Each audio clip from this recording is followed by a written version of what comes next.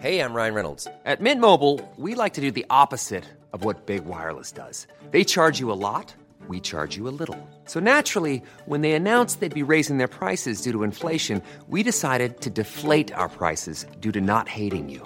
That's right. We're cutting the price of Mint Unlimited from $30 a month to just $15 a month. Give it a try at mintmobile.com/switch. $45 up front for 3 months plus taxes and fees. Promo rate for new customers for limited time. Unlimited more than 40 gigabytes per month. Slows full terms at mintmobile.com.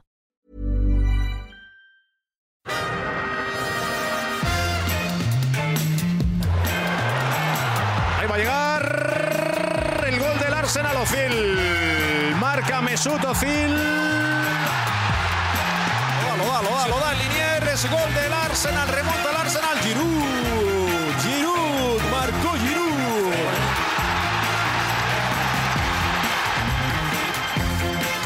This is Arscast Extra.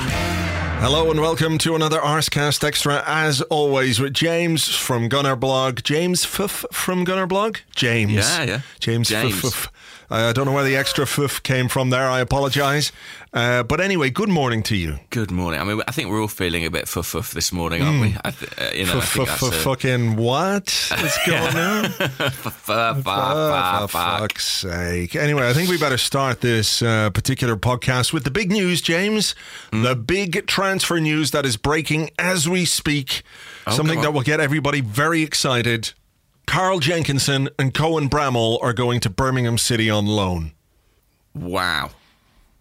Is that a done deal? Well, it's a wheeler-dealer Harry Redknapp deal. That's what it is. It's on the verge of being completed, according to sources, reports.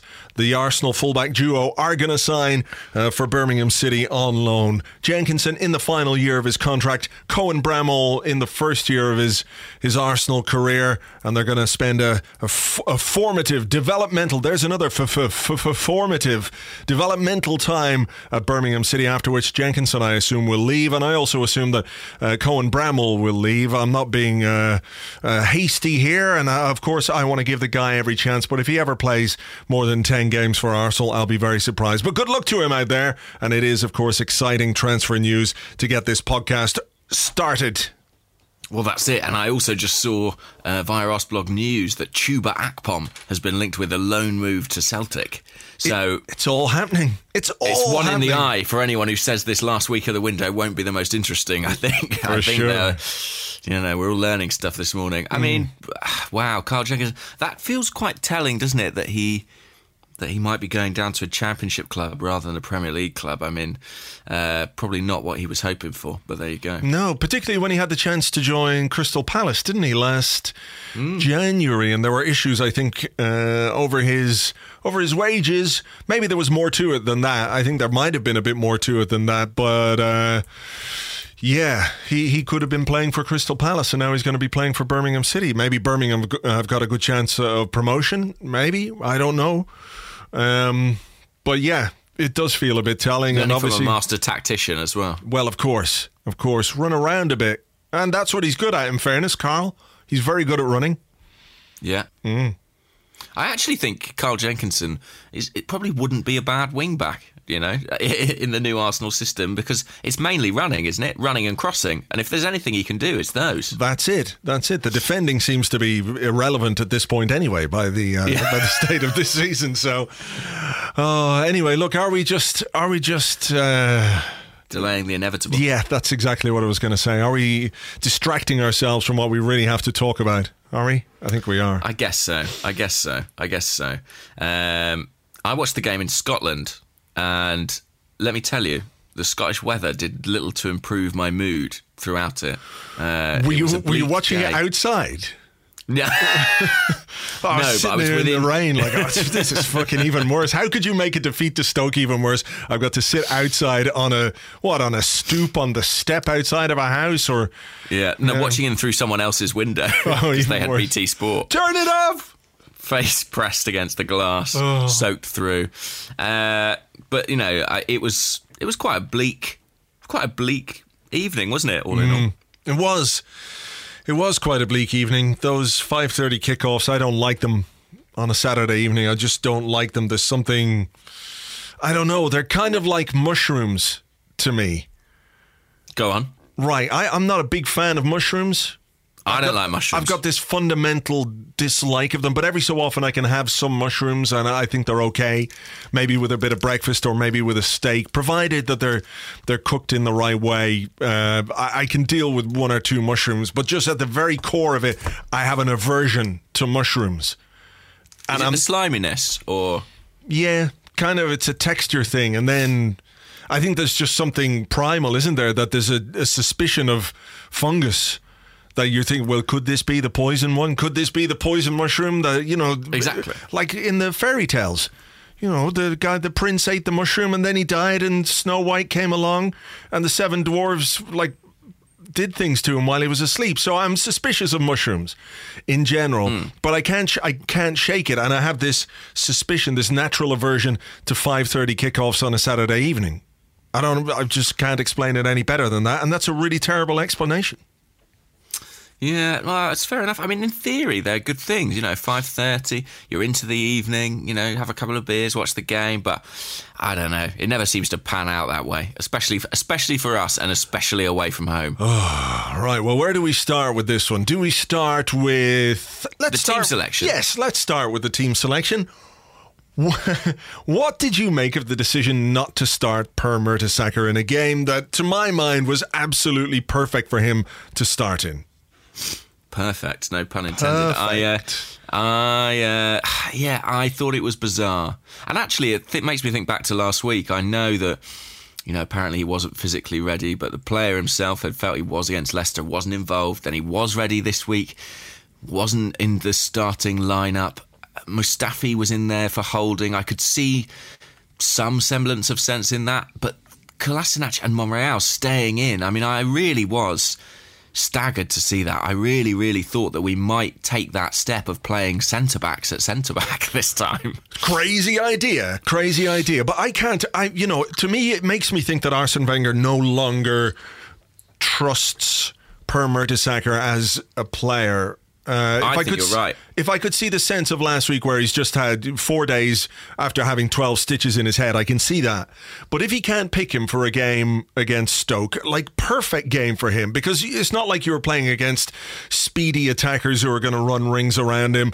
Put him in there as the anchorman in a back three where you've got Mustafi on one side, you've got Monreal on the other side. You move, here, before we get on with this, I was going to say his name. I had another slew of emails from people telling me that we're pronouncing the name of this guy wrong. So here is the man himself saying how to pronounce it. So hang on. This is how you say my name, Sead Kolasinac. Kolasinac. So we're going to just... Kolasinac. Okay. Kolasinac. Kolasinac, the emphasis on the C. Yeah, exactly. Okay. But anyway, so then you have Kolasinac on the left-hand side, and you've got one of Bellerin and Oxlade-Chamberlain on the right-hand side, and to me then that makes a very well-balanced back three and back five. So if he's not picking him for this game, it suggests that he has real doubts about using him. I agree. And I think those doubts, were there when Per came back from injury last season. It wasn't like Arsene hurried him into the first team squad. In fact, he barely gave him a minute until he was absolutely forced to in the cup final. Yeah. Did you read the interview with him in the Guardian? There was a great interview with him in the Guardian. Really fantastic. Look it up. I think it's by Stuart James who did the interview. It was in the Guardian last week. And Mertesacker's talking about, look, I'm training every day. I'm training and training. I'm not being given a chance. I'm not being included in the squad. And, that included some cup games. It included some games where you felt like he could certainly make a contribution, particularly when we went to 3 at the back last season and when things were wrong. So it says to me that Arsene Wenger no longer trusts Per Mertesacker as a player, and I think that's a shame. And I think the cup final appearance makes that even more hard to understand, because he was absolutely brilliant. And I know that he's in the last year of his playing career. I know that he's getting on a bit, but it showed that for certain games, Mertesacker is a great option. as the anchor man in a back three, and I think the Stoke game was certainly one of those games. As it was, then we have Monreal doing a job that he's not capable of doing. I don't think he is. I like Monreal. We both like Monreal as a player, and in a back three, I think he's excellent as one of the men either side. Well, obviously to the left-hand side of the not the sweeper, but that middle centre half. He's really, really good there, but he's not really, really good as that middle centre half. Yeah, I mean, I thought what was crazy was that against Leicester, what we really lacked was seniority, experience, familiarity with that central defensive area. And we had a chance to put that back in, and we didn't. I mean, on the Mertesacker thing, I think he was absolutely brilliant in the FA Cup final, and there won't be a single Arsenal fan who'll deny that. You have to wonder if Arsene Wenger is seeing something else on the training ground that's making him a little bit reluctant to put him back into the side. But if that is the case, then why is he part of the squad? Do you know what I mean? Why have we not replaced him? If Arsene Wenger doesn't think he's good enough to play, then why, it's an odd situation. It's a very odd situation. Well, we're in an odd situation with our central defenders anyway, aren't we? Because he's left Rob Holding out now after one bad game, which you wonder, I mean, I've got visions of Callum Chambers going on there. Even though Arsene Wenger spoke about it at that Football Writers event, he said, young centre-halves, I know they're going to cost me points at some point. But, Holding didn't cost us points. To have left him out of the squad altogether, I have to question whether that's the right move for the lad's confidence. He doesn't seem to rate Callum Chambers, who hasn't even been in the squad. He sold Gabriel, and I think we're in a position, if he doesn't trust Mertesacker, or if he doesn't want to play Mertesacker, then we're really, really light on central defenders. Do you think he really likes Kolasinac as a centre-half? I hope not. I like him as a player, and I think he's... I would assume that he was bought for the left-hand side. That was my thinking. He was bought to be the left-sided wing-back. That's what Arsene Wenger talked about him. He said, we watched him, he's very good in the final third, he provides assists. If that's what you want, if that's why you bought the player, goddamn fucking play him there. Don't play Hector Bellerin there, where he is restricted because he's a right-footed player playing on the left-hand side. I mean, why are you playing Bellerin there? To play Oxlade-Chamberlain on the right-hand side? It was bad. I think the team selection was bad at the back. Even if the issues I think we had in the game, the bigger issues we had were further forward, where we just couldn't take our chances. But I just couldn't get my head around that team selection. What did you make of the substitutions as well? Substitutions were odd, weren't they? I forget precisely who came on for who now. Okay, Giroud came on for Kolasinac. Yeah. That was strange because that kept Bellerin as a left-back effectively, didn't it? When you had two left-backs available to play in that position, and that you kept Bellerin out there. So that was a really odd one. And then I thought, I understand the need to bring Giroud on because he's a guy who can get you a goal, as he showed against Leicester, and numerous times last season coming off the bench he was a guy who could get you a goal. But I thought taking Kolasinac off was the wrong move there. He should have taken either Bellerin or Oxlade-Chamberlain off and left Kolasinac on the left-hand side, where that's his natural position. It gives you some natural width, the ability to cross the ball from the left-hand side, get to the byline, stick it in the box for Giroud if that's the way you're going to play. I thought that was a very strange one. Then we have he takes Lacazette off for Walcott or Iwobi, however you want to view those two substitutions. He takes Xhaka off as well at the same time. I thought that change, those two changes, pretty much stopped what little momentum I think we did actually have. I won't say what little momentum. I thought we had some momentum in the last few minutes, but I thought, when you're playing in a way that you're looking for crosses into Giroud, or good balls into the box, or good balls over the top to try and find a little bit of space, taking Xhaka off was a really odd one. And Walcott, he said, I wanted to put Walcott on to make crosses for Giroud. What the fuck? Where does it? He had a bad day at the office, Arsene Wenger, I think. Yeah, and we ended up going back to a back four. I mean, the thing is, it wasn't that dissimilar from the way things went against Leicester when, we ended up with 6 players out of position. It was a complete chaos, but we managed to somehow get the goals. But there wasn't any coherent strategy to that. And I think in some respects we got a little bit lucky. And I think what happened at Stoke was a similarly kind of wild tactical plan, and it didn't work at all. I mean, at the end, we had a central midfield of Iwobi and Ramsey, and there's just not enough structure to that, is there, to try and control the game or build any kind of momentum? And they're fundamentally two attacking players, really. Yeah, and you know, you're right that it was similar to the Leicester game, to throw people on and let's try and get some goals. But what he did was he took off the man who got the 2 assists for the 2 goals that won us the game against Leicester. That was Xhaka. Now, I know he didn't have a great game and he was careless in midfield leading up to the goal. He gave the ball away far too cheaply. I think there was a lot we could have done to prevent that goal. We could have defended it better, but it stemmed from that piece of play. And I think his passing, you know, the long passing that he's so good at, switching the play, his radar was off there. I think he ended up with 85% passing completion, so it wasn't like ridiculous. But when you're misplacing those passes, those long passes, it looks a bit more what's the word, wasteful than it actually is, because it's, you know, you're playing these passes, it looks more obvious or whatever. But I just thought that was a bad move, taking off Xhaka. It felt to me more like he wanted to take off Xhaka than he wanted to put somebody else on, because he does have that ability to open up defences.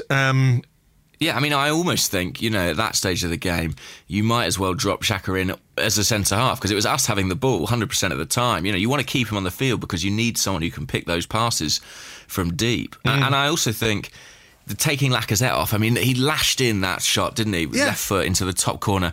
A brilliant, brilliant strike. If I was a Stoke defender and saw him coming off a couple of minutes after that, I think I probably would have felt pretty relieved. Yeah. I mean, God knows Danny Welbeck's not going to do that. Well, that's exactly it, isn't it? I cannot understand. Like, if you've got to throw Walcott on, okay, throw him on. If that's your plan, you know, to put crosses in for Giroud, which he didn't do and made no crosses. But take Welbeck off. Great athlete. Physically really powerful. I love that moment where he knocked that guy over on the touchline. That was great. But, you know, in front of goal, fucking hell, he had a bad day. And he, you know, he's got all the attributes, but just the finishing is so off. And when you see Lacazette, the movement, he stayed onside. I absolutely believe that goal was onside. Great flick from Giroud. He read the flick from Giroud so well. On the turn, on the shoulder of the defender, he lashed the ball into the top corner. Like, I mean, that was probably our best effort on goal. It was wrongly disallowed for offside, and then you take the guy off.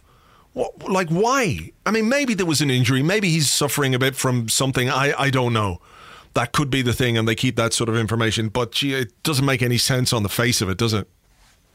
No, I mean, Arsene Wenger does have a habit of kind of doing this with new signings sometimes. He brings them off, doesn't let them complete the 90 minutes because he's bedding them in. But when you really need a goal, taking off the guy who bought specifically to be the finisher, to be the cutting edge and be the difference, it certainly raised a few eyebrows. And in a match like that, where Stoke are so deep, so entrenched, I just feel like Walcott is a waste of a sub. I really do. Like, it's just not his game, is it, to try and you know, play a quick 1-2 and break through those tight lines. So, yeah, I thought the manager's decisions on the day were odd. And I think that it's almost remarkable how he's managed to take a system that we introduced for its added defensive security and includes a third centre-back and make it kind of a bit shapeless and a bit porous very quickly.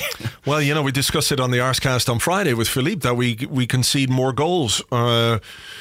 Or not that we concede more goals, but certainly the expected goals conceded is greater than it is when we play with a back four. So, you know, I have a feeling, and I don't know if you share this belief or not, but I think sooner rather than later we're going to see this team revert to a back four. Do you really think that? Yeah. I think that would be a big surprise, only because he just didn't really do it in pre-season. But I guess he's reasoning that it's not a difficult switch to make because they've all played it so much in the past. Yeah, exactly. I'm not sure he's convinced by the back three, and I think he's stuck with it while we were winning. But I think if we have a couple of games where we don't lose, I think he's going to revert to what he feels more comfortable with, and that is a back four. How that then impacts our midfield remains to be seen. But yeah, it wouldn't surprise me at all if we went back to a back four in, you know, not long into this season. So you said that you thought that our problems going forward were almost bigger than our ones at the back. Do you just mean in terms of not being able to make the most of the possession that we had? Because we had the ball a lot in this game. Yeah, we had, 78% possession, something like that. Yeah. I think it's the lowest total any team has ever had and won a game, Stoke, for years and years, or since time began, something like that. I'm not sure. But yeah, I think... the defending wasn't great for the goal. It was a stupid goal to give away. But Stoke were basically shite. They were, this is not the Stoke team that's terrorised us in the past. It's not like Stoke were always chock full of great players. They've got some good players in their team, but they're not very good. They're really not very good. And to have that much possession and to not do enough with it, I think was our problem. We didn't create very much for Lacazette. We didn't make the most of the opportunities that we did have. We didn't get a penalty either. I think that was definitely a penalty on Hector Bellerin in the first half after about 20 minutes, and that would certainly have 100%. Changed the trajectory of the game, the disallowed goal, so we can feel a little bit aggrieved on the day. But, there were too many familiar issues, I think, is the problem. If you look at the game in isolation, you can feel somewhat aggrieved and perhaps chalk it down to one of those days, but it's not in isolation. When you've got a manager who's been there for 20 odd years, you can't look at games in isolation, or say, it is only the second game of the season. Of course we shouldn't lose our shit, but when you see that kind of performance, that kind of ineffectiveness going forward, you look at our squad and you think, if we're going to make up for deficiencies defensively, it is going to be in the forward positions because we've got so many players. But how many of those players in reality should we be banking on? When you look at the system, Danny Welbeck, a great guy, very popular, but is he going to get you that many goals? Where the fuck does Theo Walcott fit into this system? Where does he fit? I don't know. How is he going to score you goals if we're not going to play with a right winger, or if we're not going to play him up front as a striker? I mean, these are issues that we have in the attacking sense. Perhaps we really ought to be looking at a couple of those players and thinking, okay, well, it's time to move you on and look at a different option. I think that's probably right. And I think, how many times last season, let's not forget, we bailed out by Alexis Sanchez and we didn't have him at our disposal this weekend. And I think you saw how much we miss him when he's not there. And I guess Arsene's decision on Alexis has been vindicated to an extent because we are just not nearly the same force. We're not nearly as clinical without him in there. And I mean, he'll be back next week, which is some comfort. It is a frustrating one because I didn't think that this was the worst Arsenal performance I've seen in a long time. I didn't think it was quite as bad as it's been at other stages last season, for example. We created some chances, we didn't give away loads of opportunities. They just happened to take the one very good one they were presented with. It was quite a narrow margin of defeat, not just in terms of the scoreline, but in terms of what actually happened on the pitch. The problem is that we're also exhausted of it, right? We're also bored of it, that when it happens again, inevitably all the same gripes come to the surface. Yeah. And I suppose the other thing is that it was avoidable. That, again, it's not as if we were taken apart by a great team, some beautiful flowing football. It was avoidable, I think, the defeat. The goal was just so careless, came from an individual mistake. But I'm not sure we worked hard enough to make up for that mistake at the time. But yeah, you're right, it is. And it's Stoke again, it's Stoke away. We went there at the end of last season and spanked them 4-1, and you're thinking, okay, well, that's that hoodoo done and dusted. Every time we've played Stoke at the Emirates, we've beaten them. Like, they've never won a game at the Emirates. I don't think they've even drawn a game. But every time we go there, there's an issue. Something happens to us as a collective, and you thought, okay, well, at least we've got over that. We can put it behind us, and it felt a bit like that, like the old days, like we were just repeating the cycle, Yeah, and I must say, I know we've spoken about the attack, we've spoken about the central defence.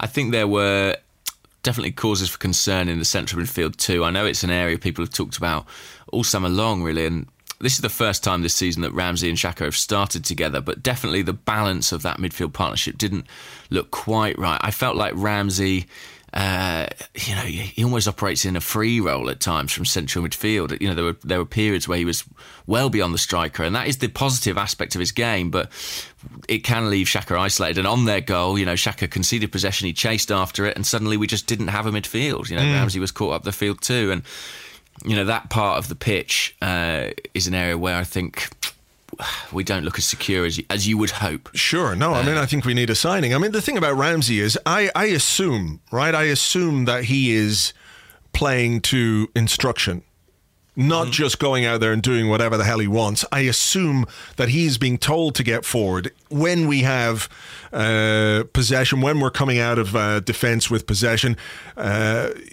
It's got to be part of the tactics, I guess, that Arsene Wenger is deploying to have Ramsey as far forward as that, rather than him just wandering around. It's, I guess, in a way, the way people got a bit cheesed off with Coquelin. Remember last season when he was the furthest midfielder forward and people were going, well, what's he doing? But again, you've got to assume that that's what he's been instructed to do. So, yeah, you're right. Midfield was not right. Midfield hasn't been right for some time.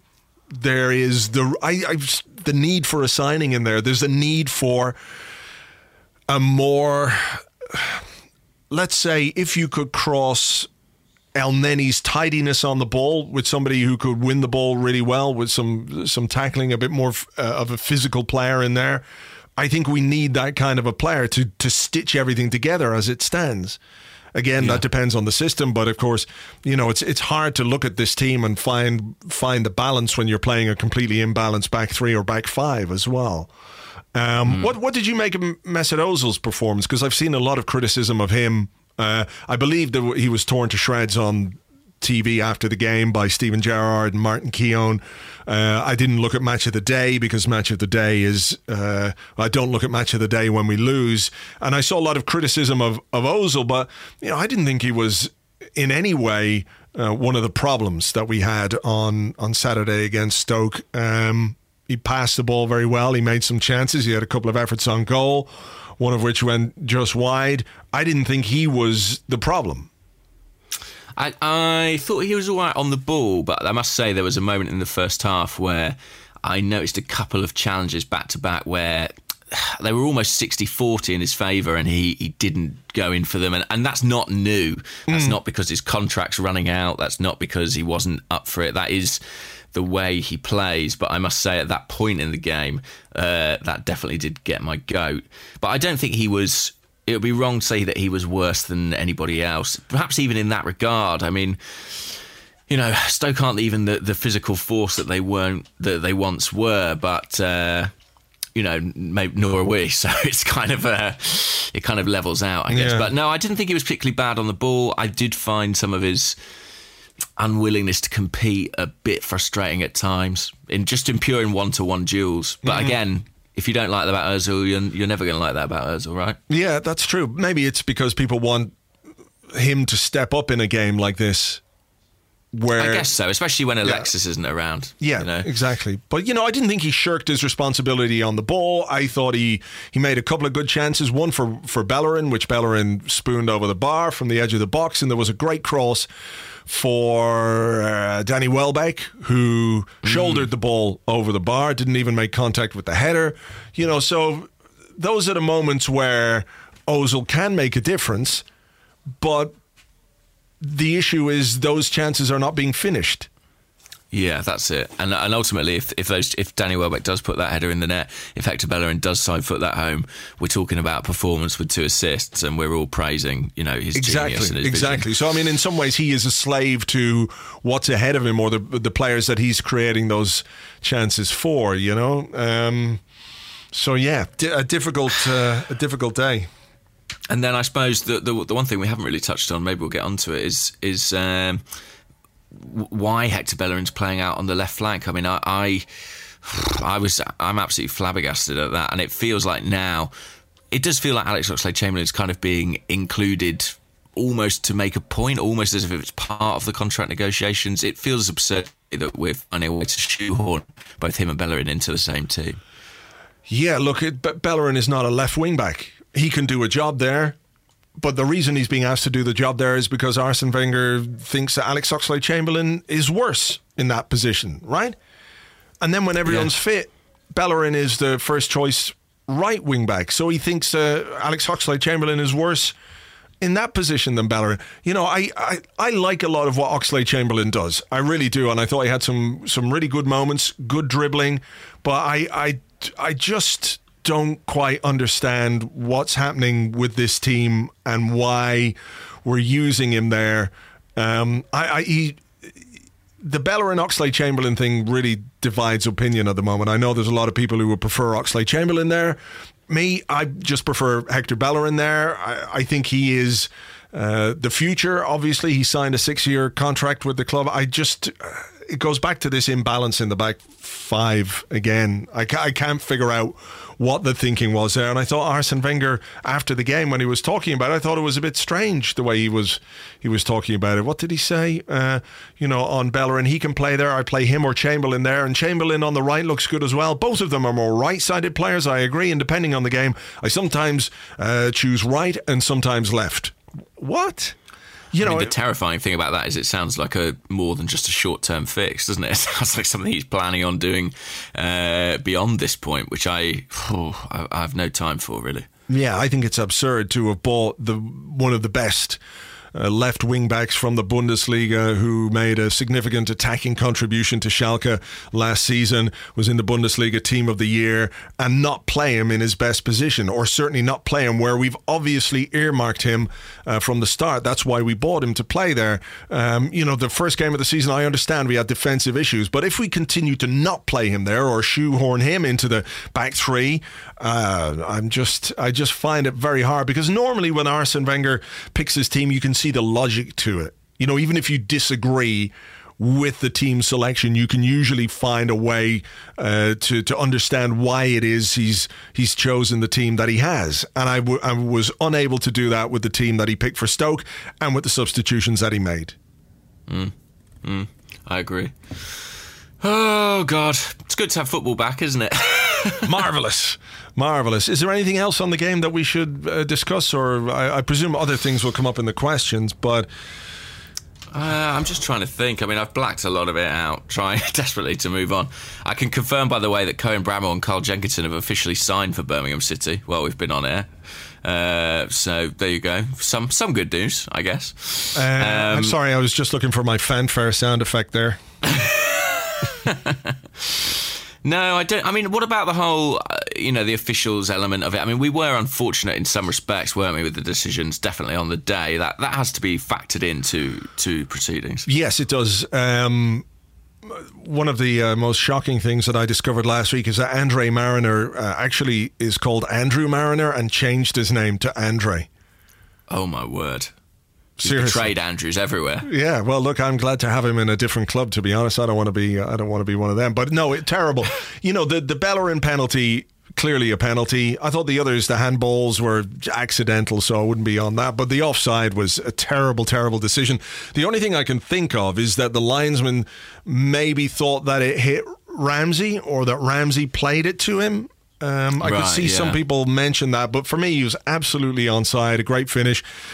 Look, sometimes you get the decision, sometimes you don't, right? Last week we were talking about a piece of sublime control from Mesut Ozil, which was a clear handball, which led to, was it the Ramsey goal? Yes, it was. So I don't know that we can be... we can't complain too much, can we, if we weren't complaining last week?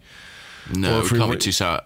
Yeah. I must say, I was watching on BT Sport, I think it was, and Steve McManaman was commentating, and I did find it bizarre. He kept saying what a brilliant decision it was from the linesman. I just found that maddening. I was like, on what grounds is that brilliant? Yeah, I mean, it was like, it was so marginal that I don't think it can have been a brilliant decision. It was just a guess, wasn't it? It was, yeah. It was. It was a bad decision. And obviously a very costly one for us. But, I don't want to go down the rabbit hole of blaming officials, because as we saw last week against Leicester, sometimes you get the decisions in your favour, and sometimes, like against Stoke, you don't. And, they were bad decisions. I'm not saying they weren't bad decisions, but like, it's not as if we didn't have chances. It's not as if we didn't dominate the game. It's not as if we didn't have more possession, more of the ball, more of the territory that we ultimately didn't do enough with. And I think that's where the focus should be. You know, it's annoying when decisions don't go your way. I get it. And I was really cheesed off about the goal and really cheesed off about the penalty. But it swings and roundabouts in a way. So, yeah.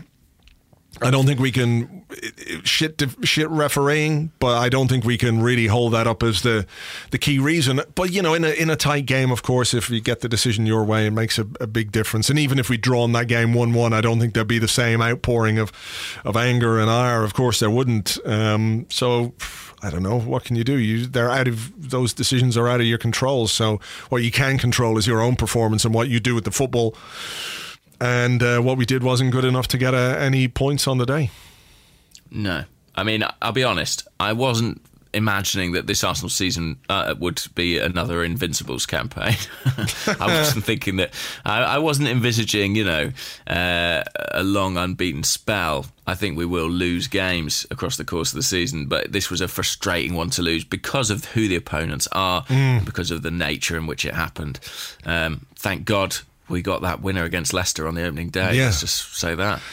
Absolutely. And look, before we go into part two, I suppose we should say that it was quite amusing to see Tottenham lose. That did brighten up my weekend very slightly, even if it means that Chelsea won. It was still worth it to see Tottenham lose very late on. Yeah, that was absolutely lovely. I really enjoyed that. I mean, I was immediately felt a little bit sick at celebrating a Chelsea goal, but it was nice to see, and good for them to sort of christen Wembley, start as they mean to go on. Yeah, absolutely. I should just point out that I did not celebrate a Chelsea goal. I laughed at Tottenham. I didn't celebrate the Chelsea goal. So you have got some.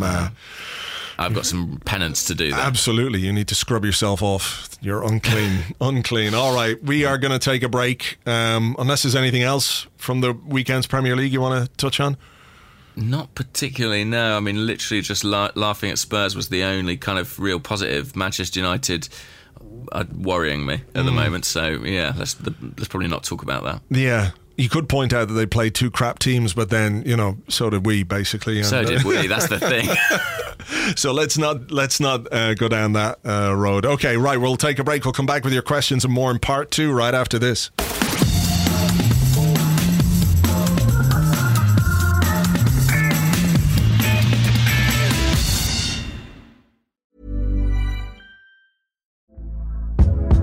Hey there, it's Michelle Norris. I'm host of a podcast called Your Mama's Kitchen. When I travel, I'm usually looking for a way to find a taste of home when I'm not at home. And one of the things I love to do when I am at home is entertain. And Airbnb allows me to do that. When I was in California recently, I rented a house that had a great kitchen. And when we were sitting around the table, we were all thinking, we're in someone else's house. Someone could be in all of our homes as well. If you have a home, but you're not always at home, you have an Airbnb. Your home might be worth more than you think. Find out how much at airbnb.com/host. Hold up. What was that? Boring. No flavor. That was as bad as those leftovers you ate all week. Keke Palmer here. And it's time to say hello to something fresh and guilt-free. Hello Fresh. Jazz up dinner with pecan-crusted chicken or garlic butter shrimp scampi. Now that's music to my mouth. Hello Fresh. Let's get this dinner party started. Discover all the delicious possibilities at HelloFresh.com.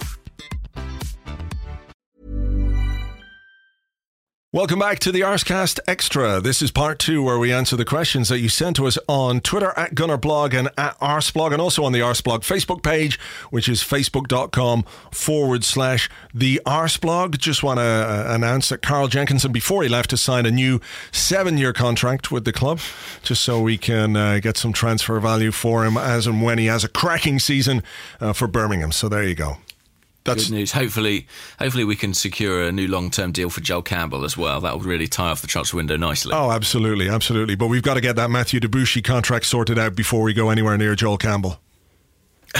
I just have noticed, by the way, that Joel Campbell's been given a new squad number. He's been given the number 27. following in the footsteps of the likes of Emmanuel Abue. Right, because he was 28. Lucas Perez, of course, has taken his 28, yeah. But Lucas Perez more than likely is going to leave the club on loan. That was a really weird kind of thing, wasn't it? I understand giving Lacazette number 9, but then why give Perez a number of Joel Campbell? Why didn't they just give Perez a number that was unused rather than Joel Campbell's number, then have to reassign Joel Campbell a number that he's probably not ever going to use again either? It's a terrible, wasteful way of dealing with numbers. Numbers are important. They have feelings too, you know. Maybe Joel Campbell had specifically asked to move to 27 because he is such a disciple of Abue. He felt that, you know, it was his destiny to be number 27. Right. And they knew this before.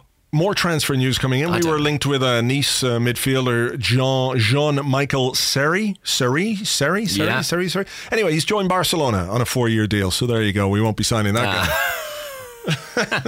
There you go. I actually think he would have been really good, but there you go. Yeah. What can you do? What can you do indeed, other than not do any transfers? I think that's what we're going to do. Okay, I'm going to start the questions. This one comes from Nico, who's at Ill Disposed on Twitter. I think that's what it is.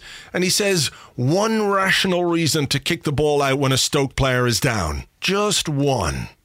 I think he means give him one, so you can give him one, James.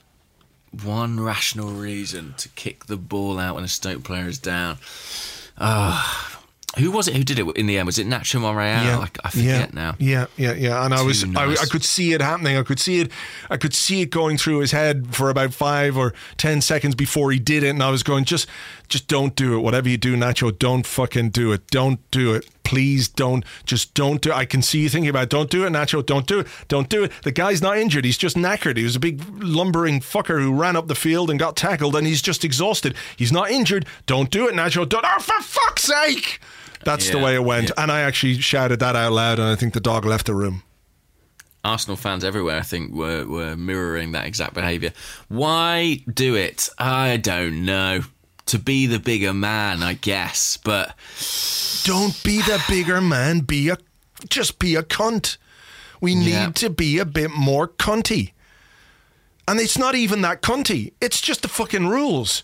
Like, if the guy's actually injured... The referee can stop it, of course, Of course. If the guy's lying there and his fucking leg is hanging off because he's had a dreadful tackle and you play on, there's a line probably that you shouldn't cross. But if a guy's just lying down because he's fucking tired, a professional athlete is tired because he's run 60 yards upfield, fuck that guy. Leave him on the ground. Stop listening to the fucking Stoke fans. And just play on. Just fucking play on. It drove me mad. It really did. It was Diouf, wasn't it? He had basically just exhausted himself, I think, on a lumber upfield.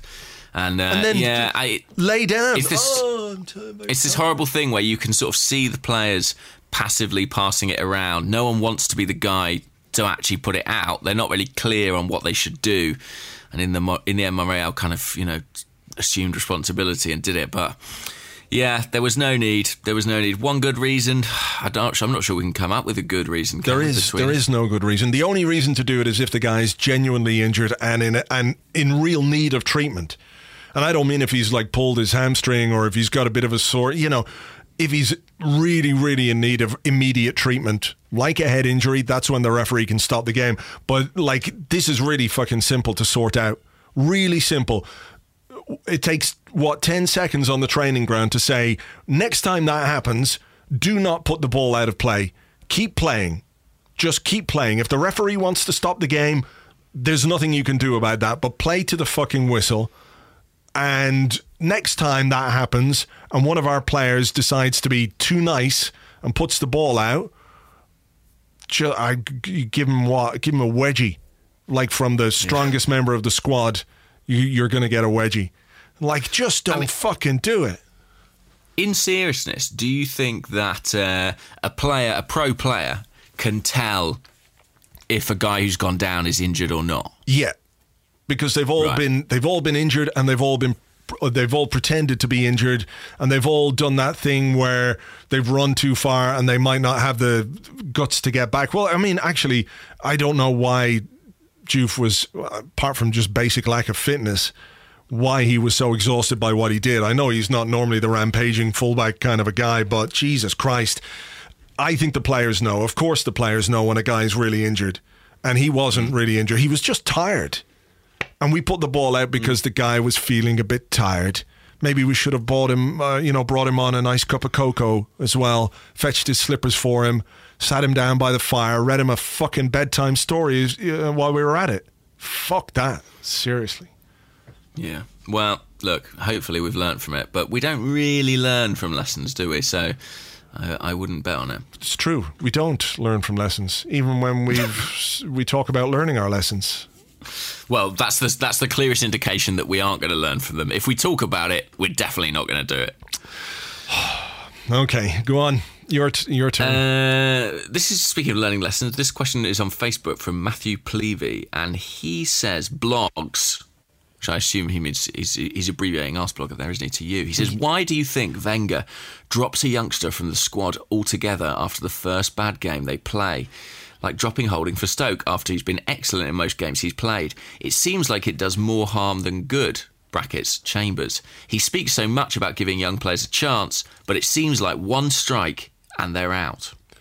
Yeah, well, we'll have to see what happens with Holding now, because I think I can sort of understand wanting to take him out of the firing line a bit if he's had a game in which his confidence has been a little bit shaken, you know? Yeah. And I think Holding, as a young central defender, he needs a player like Mertesacker or Koscielny alongside him, because when you're a young central defender, if you've got the experienced guy there talking to you through the game, it makes such a difference. It helps you learn. I think he wouldn't necessarily have had that with Monreal, who's maybe not as good a communicator, and Mustafi, I think, has got his own issues as a central defender. So we'll have to see what happens here with Holding. But if he's leaves him out of the squad for a couple of weeks and doesn't give him a game, you have to wonder whether or not that is going to damage his confidence. That maybe the best thing for him would have been to start against Stoke and get a good performance under his belt. He played well there last season. If you remember, he clattered into Arnautovic, and that was one of the fun moments towards the end of last season. Yeah, look, he talked about it. As I said, he talked about it, that he knows young central defenders are going to cost you points, but you've got to play them. You've got to have faith in their talent. You know, he says, I've got to play you. You know, I know you're going to cost me points, but your talent is such that I'm going to play you. And then he does exactly the opposite when it comes to Holding this time around. So, yeah, that was a difficult one for me to understand. I think he should have been on the bench rather than being left out of the squad altogether. So, and what do you make of Callum Chambers? I mean, not even on the bench for the first two games. Is that an indication that it's done for him at Arsenal? I mean, Ashish Shetty on Twitter says, if Callum Chambers is not going to play in games when Koscielny and Mertesacker aren't playing, isn't it better to sell him then? Exactly. And we have another question here on defence as well from Anish Chandoke, I think it is. And he says, if every other defender is not in plans and Koscielny's unfit, Mustafi reckless, why aren't we in the market for a central defender? And he says Gabriel and Chambers are not in Arsene Wenger's plans. Holding also left out, and Mertesacker didn't get the game, meaning he's not in his plans. All of a sudden, you know, you go from what looked like a fairly strong central defensive lineup, right? You had at the start of the season before it began, on paper you've got Koscielny, you've got Mustafi, you've got Holding, you've got Mertesacker, you've got Monreal who can play there, you've got Chambers, you've got Gabriel, you've got Kolasinac who can play there. I feel like I'm missing somebody out, but Mertesacker, who I may have mentioned, I can't remember, but it looked like you've got all these great options and great combinations to make back threes out of, and now 2 games into the season we've got more questions than answers when it comes to our central defenders and how highly the manager rates some of those players. It's kind of it's hard to understand. Yeah, and I think, you know, last season with our midfield there was this big issue of, well, who is first choice? You know, what is the best combination? And actually I think this season that's almost flipped to be the question about central defence. You know, we know if he's fit, Laurent Koscielny is going to be in there. Yeah. But I think it's genuinely difficult to to predict which other two players are in Arsene Wenger's first choice back three at the moment.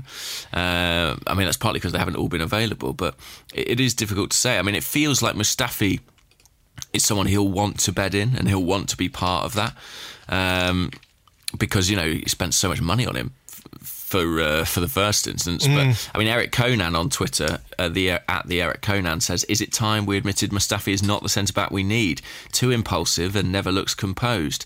Should we take Inter's money and bid for Van Dijk?" Well, no, I don't think we can at this moment in time, because if you sell Mustafi, then you've got what? You're missing one of the defenders that Arsene Wenger seems at least to have some faith in.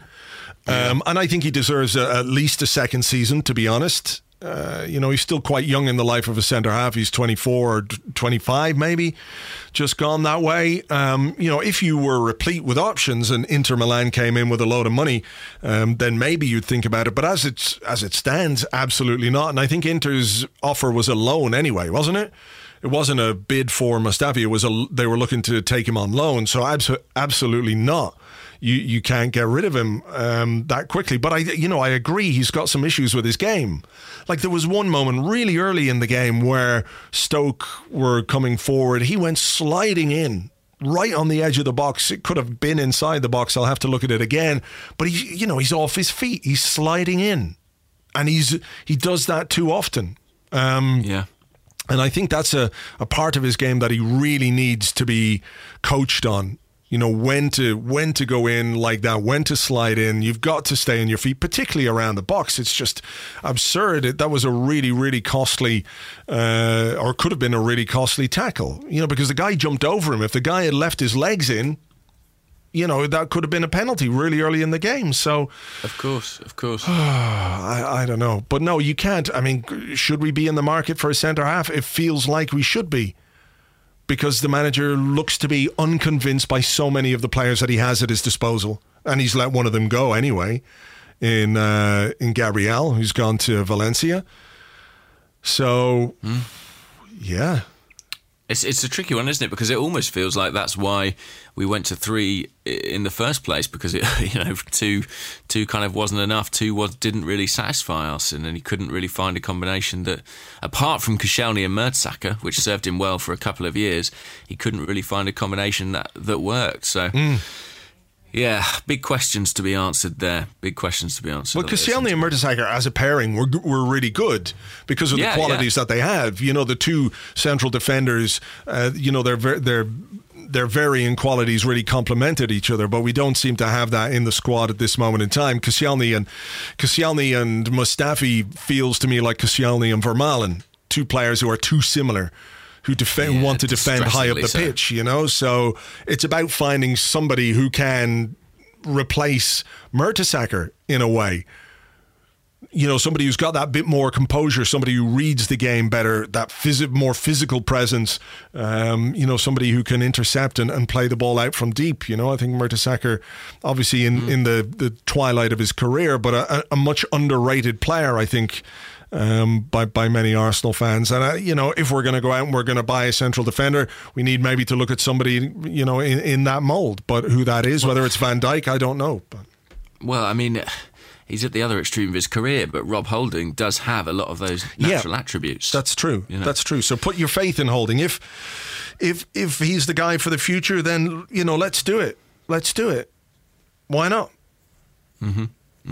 I'm inclined to agree. I think, you know, he has that composure. He has the height. He has the physique. So he's quicker than Per as well. So I really hope this doesn't damage him too much being taken out of the team for this game. I mean, if you look at the two matches we've lost since we switched to a back three, it's Spurs away and it's Stoke away, and they're both the games in which Holding didn't start. Yeah, read into that what you will. Okay, here's a question from Brad Dennett, who's at Brad_Dennett on Twitter, and he says, as we've only bought one player, Kolasinac being free, has Arsene Wenger been frugal? £50 million for a striker, proving not very much in this market. Yeah, I was interested. I don't know if you saw, by the way, I've just realised that I might be about to sneeze, so I'm just warning you. I've got that feeling. It's been tingling for about a minute. Just look out the window. Look out the window. You can look up towards. Yeah, look towards the sun, the sunlight. What, and that makes it go away? No, it makes you sneeze. I can't see the sun. It's obscured by trees, but the feeling's gone away, so I'm happy either way. All right. Okay. Anyway, I was intrigued by those quotes from Arsene Wenger, who was speaking about his summer transfer activity, and he said the advantage of signing a player for free is that it effectively allows you to divide your other transfer deal by 2. Did you see this? Yeah. So he was like, rather than 50 million for one player, it's like you've paid 25 million for each. And I can imagine him sort of making that justification for himself. You know, I always was quite impressed that he went and spent 50 million on Lacazette. But then when you think in his head, he's like, well, actually, it's 25 million because I've got Kolasinac for free. Suddenly that made more sense of it. Has he been frugal? I mean, that's not a lot of money for a club of our size to spend in any given transfer window at the moment. No, it's not. It's not. Especially this particular transfer market. I think some of last season is... maybe last summer is impacting on what we're spending this summer. You know, when you buy Xhaka, what did we spend? About £90 million last summer. But we have, I guess, brought in, when you look at it now, oh God, we'll have to do the how much have we spent? Anyone out there who can remember where we talked about how much we'd spend net and all that? I know I'm way off. Like, people have been tweeting me all week saying, you must feel like a fool, James. And I was like, well, no more than usual. But I think I was north of 100 million. You know, I really thought that given the fan unrest, that the club would almost feel obliged to go out and spend some serious money this summer. Yeah, and they have been relatively restrained, I guess. Well, yeah. I mean, you think we've sold Szczesny for 13 million euros? What's that, about 50 million pounds sterling now at this point? Yeah, more or less the same. I think it's almost 1 for 1, isn't it? So let's say 12 million pounds we've got in, and we've sold Gabriel for 10 million pounds. So that's 22 million pounds, and we've signed Lacazette for 50 million. So we brought 22 million in. So, you know, our net spend, blah, blah, blah. It's 28 million pounds in a market in which Gylfi Sigurdsson goes for 45 million pounds. It's not a significant investment in the squad, is it? No, it's not. It's not a huge. It's not a huge turnover in terms of the playing staff. It's 2 in really, and a bunch of players who weren't really being used anyway. Seemingly going out. So there hasn't been much churn, really. And I think that that's going to be a problem for Arsenal this season, because it can very easily lend weight to the argument of, well, you know, every time we lose a game, well, it's the same manager and the same players for the most part. What do you expect? And I mean, what do you feel about what remains of the transfer window? 10 days to go, I think we are on the day of doing this podcast. Do you still think it's going to ramp up in terms of activity, or do you think it's going to be quiet? I think we're going to get rid of some players. I think that's beginning to happen, obviously, isn't it, with Jenkinson? I mean, Bramall, you couldn't include him as part of the first team squad anyway. But Jenkinson is gone. Again, a guy who's not really part of the first team squad. Gabriel is gone. I assume Lucas Perez is going to go at some point this week. There's rumours that he's actually in Spain at the moment, and they're going to get that Deportivo deal done one way or the other. Again, it could turn out to be a loan move for some strange reason. I don't really understand what their thinking is, but I assume that if we're turning down 9 million and 12 million euros, that whatever this loan move is perhaps allows us to get a bit more for him in the long term. I don't, I can't understand the ins and outs of it, to be perfectly honest, but he's going to go there.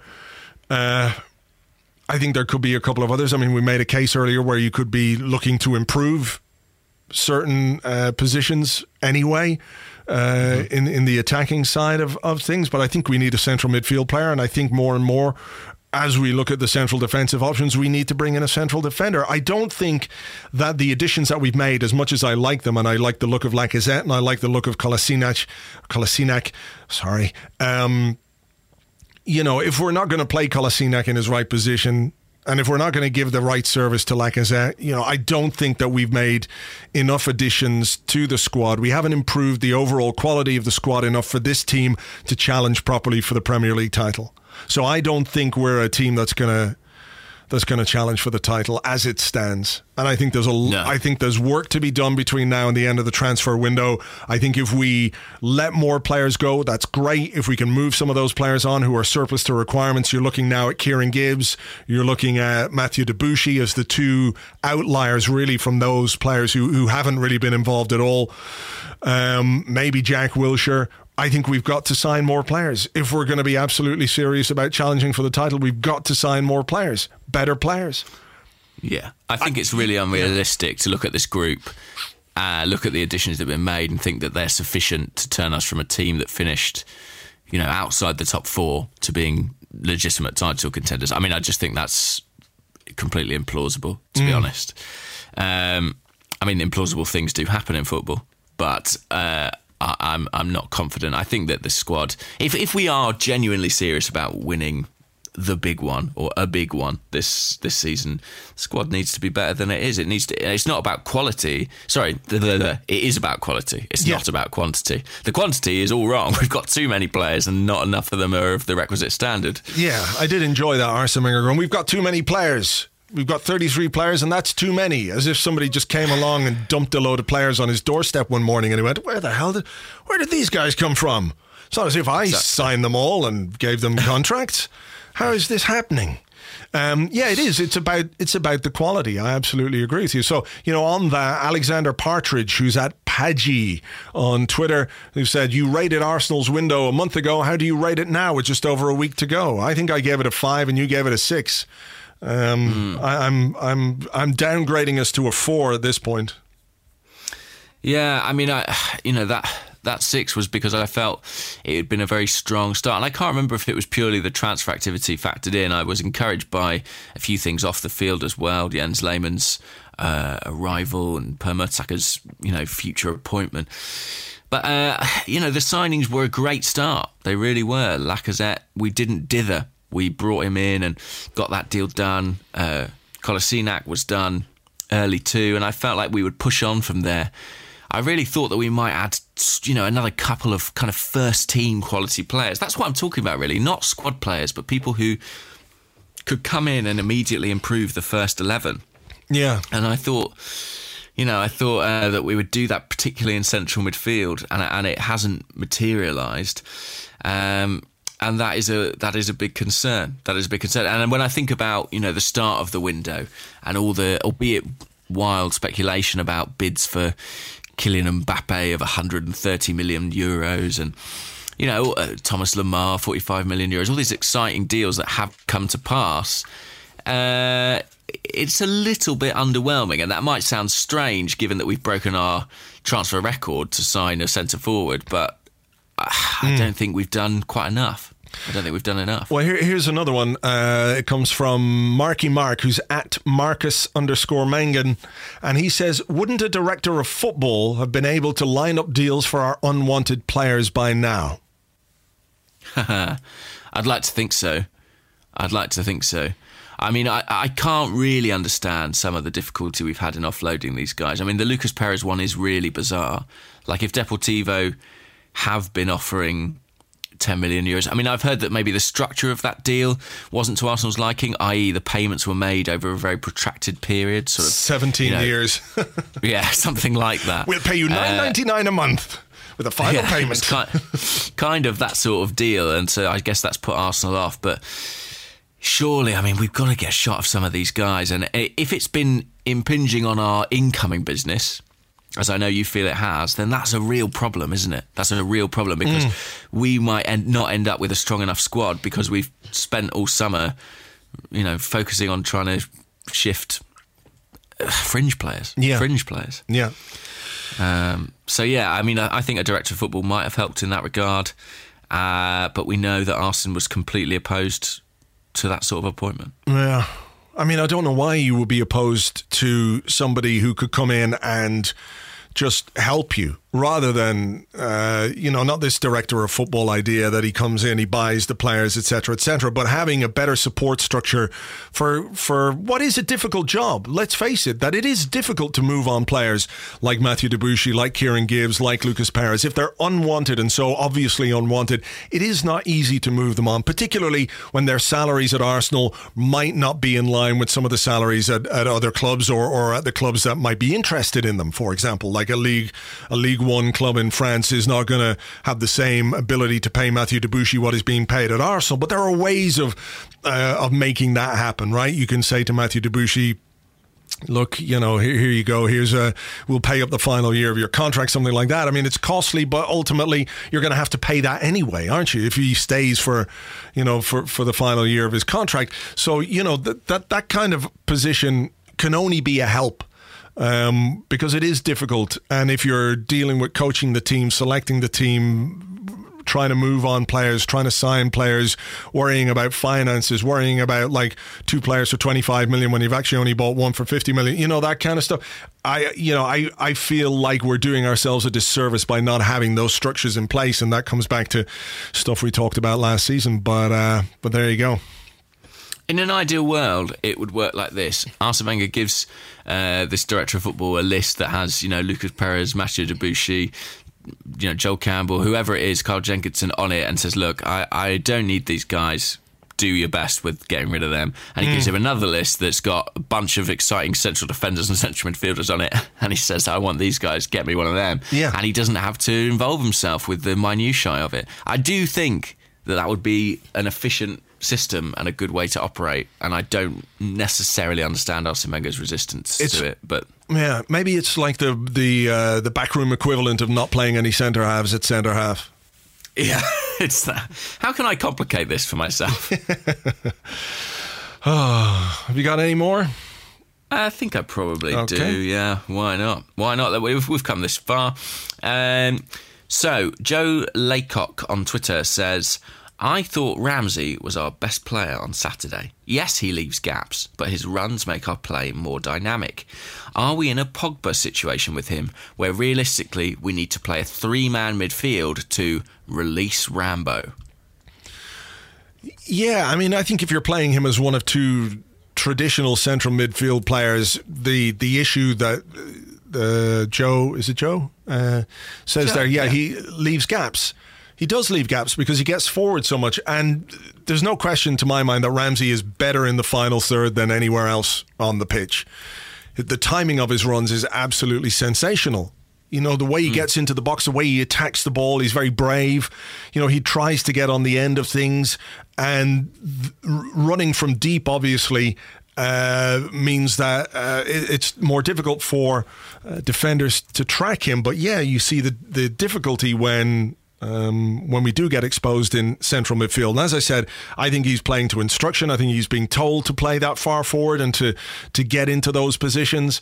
And Arsene Wenger is banking on the back 3 or the back 5 to help fill those gaps, which when you're playing somebody like Oxlade-Chamberlain, this isn't a criticism of Oxlade-Chamberlain, I should point out. Oxlade-Chamberlain, for his entire career, has been essentially an attacking player. He's been a winger or an attacking central midfielder when he's been played in there. I know there's been a couple of games where he's played as a deep central midfield player, but generally speaking, he is an attacking player, and we can see his attacking qualities when he gets forward in that right wing-back position. But he does not have defensive... not that he doesn't have defensive qualities, but he doesn't have a great understanding of the defensive side of the game. I think he's not schooled in that. Yeah, I think he's improving in that regard, but he's not naturally defensive. So his first thought isn't to get in there and fill that gap where Ramsey might have been. You know what I mean? So I think we leave ourselves at a bit of a deficiency there. I didn't think Ramsey was bad either against Stoke. I thought he got forward very well, but I do think he's a guy who should play maybe as a number 10 or in one of the 2 roles behind the striker in the current system that we play in. I think that he would probably flourish more there. But again, we don't have the players behind him to allow that to happen. We don't have the quality in central midfield to push him further forward. No, and I suppose with Alexis and Ozil available, it's going to be difficult for him to get one of those places for himself. Unless maybe we do go back to a back four and a midfield three, and then your front three could be, Alexis from the left, Ozil from the right, maybe Lacazette through the middle, Ramsey breaking on as your 10, and then Xhaka alongside a magical new signing. Is that not too many players? No. 4, okay. I think 4-3-3 kind of thing. Yeah. Okay, sorry, I just had it in my head. I thought that was quite revolutionary of you. I know, no, we could be allowed to do that. I know it sounds absurd, but there you go. It's an option. Right. Okay, yeah, well, we'll see. Again, a player who I'm not sure we're getting necessarily the best out of because of the system that we play. So it just comes back to this muddledness that we have in terms of what's the best way to deploy some of the players that we have. But yeah. Well, look, I'm sure it'll. I mean, the problem is the reason it feels so disappointing is that when you look at the fixture list we've got coming up, it might get trickier before it gets better. It's Anfield next, and that's, whatever's going on at Liverpool, that's never an easy fixture, that's for sure. No, it certainly isn't. You wouldn't fancy it with the way our defence is at this moment in time. So hopefully there's a bit more of a plan. Okay, here's a question from Brendan Fennell, who wants to know: would you rather fight 1 Kolasinac or 3 Walcotts? Oh, 3 Walcotts. Do you fancy your chances? 3 Walcotts. I think so. I mean, I imagine that he's quite sort of bitey and scratchy in a fight. He's become quite sort of like faux feisty, hasn't he, in recent years? He can have those moments where he kind of turns and squares up to people. But I think if it got serious, I don't think he'd fancy it. I mean, look, I'm not a fighter, but I against Kolasinac, I would be really in trouble. Really in trouble. I mean, anyone fighting an actual tank would be in real trouble. Yeah. I think Walcott is quite strong. He's good physique, good shape. Hits the gym. They all name him as like a fitness freak, don't they? The players always say he's the guy who's in the gym all the time. Walcott. So yeah, maybe. Yeah, Walcott. Yeah. And Walcott, Bellerin, and Welbeck are the ones that come up. But I just think I don't. It's the psychological thing. I think I could. The mind games. I think I could beat him. Yeah. Mind games. Even 3 of them. Look over there, Theo. What? And then you run off. Yeah. Exactly. It would be difficult, but I think I could manage it. That wouldn't work with Kolasinac because he would pursue you like Principal Skinner pursues Bart on that day that he bunks off school. You know that one? Where he Absolutely. just follows him everywhere and Bart's like just looking back. Oh my God, he's everywhere. That's what Kolasinac would be like before he tears your head off. I don't know if he speaks English either, so the mind games element might be tricky. True. Maybe you could just pronounce his name wrong. I think he'd stop and get furious. But the problem is that would only infuriate him. I think that would make him more aggressive. This is how you say my name, Sead Kolasinac. There you go. He sounds nice. That's it. He sounds nice.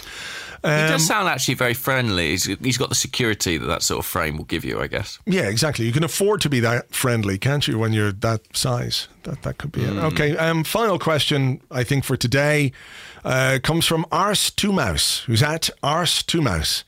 And he wants to know, is time a flat circle? I don't know. I thought it was a cylinder, time.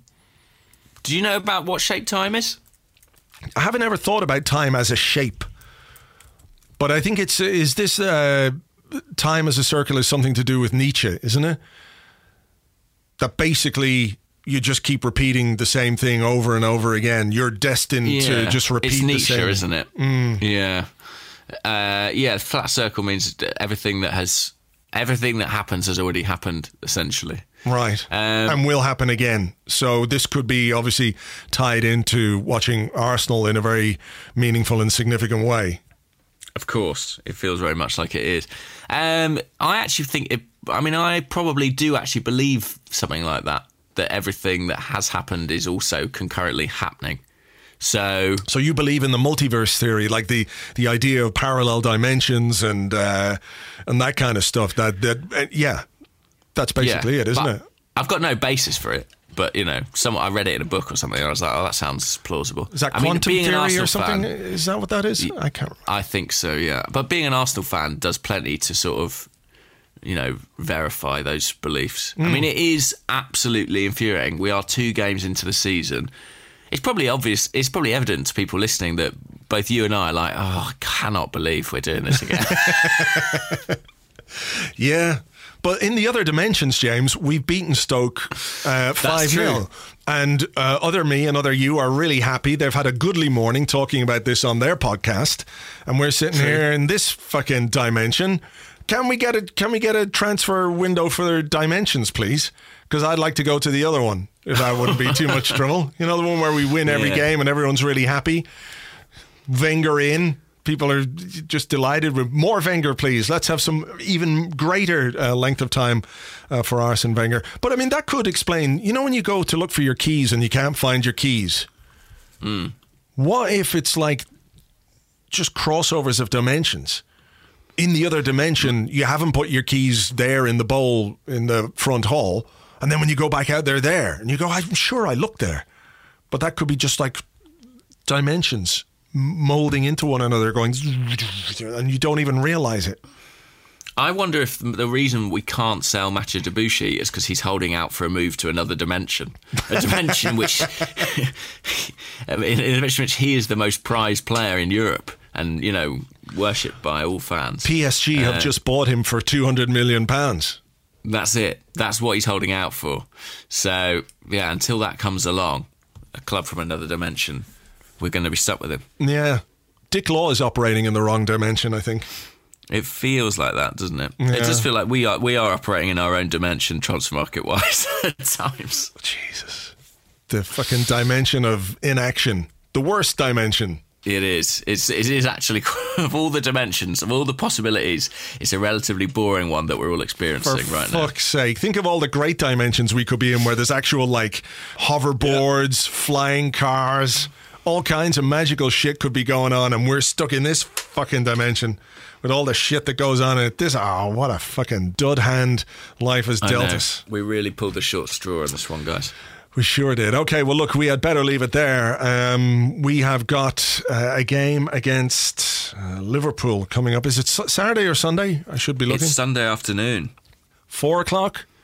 Mm-hmm. I believe so. All right. Well, how do you feel about those? I know you don't like the 5 I'm sort of used to those. Yeah, 4 o'clock Sunday's all right, because it's Sunday, and I'm all right with that. That's not too mushroomy for me. Whereas, I don't like the mushrooms of 5:30. So look, we'll discuss that game and more on the Arscast on Friday. Thanks as ever for listening. And look, a problem shared is a problem halved and all that. So I presume everybody's feeling much, much better now in our shit dimension. Yeah, exactly. We better get used to it, guys. I feel like this isn't the last defeat we'll have this season. All right, we'll catch you on the next one. Cheers. Bye-bye.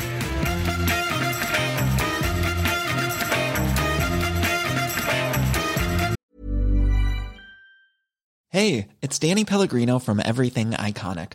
Ready to upgrade your style game without blowing your budget? Check out Quince. They've got all the good stuff, shirts and polos, activewear, and fine leather goods, all at 50 to 80% less than other high-end brands. And the best part? They're all about safe, ethical, and responsible manufacturing.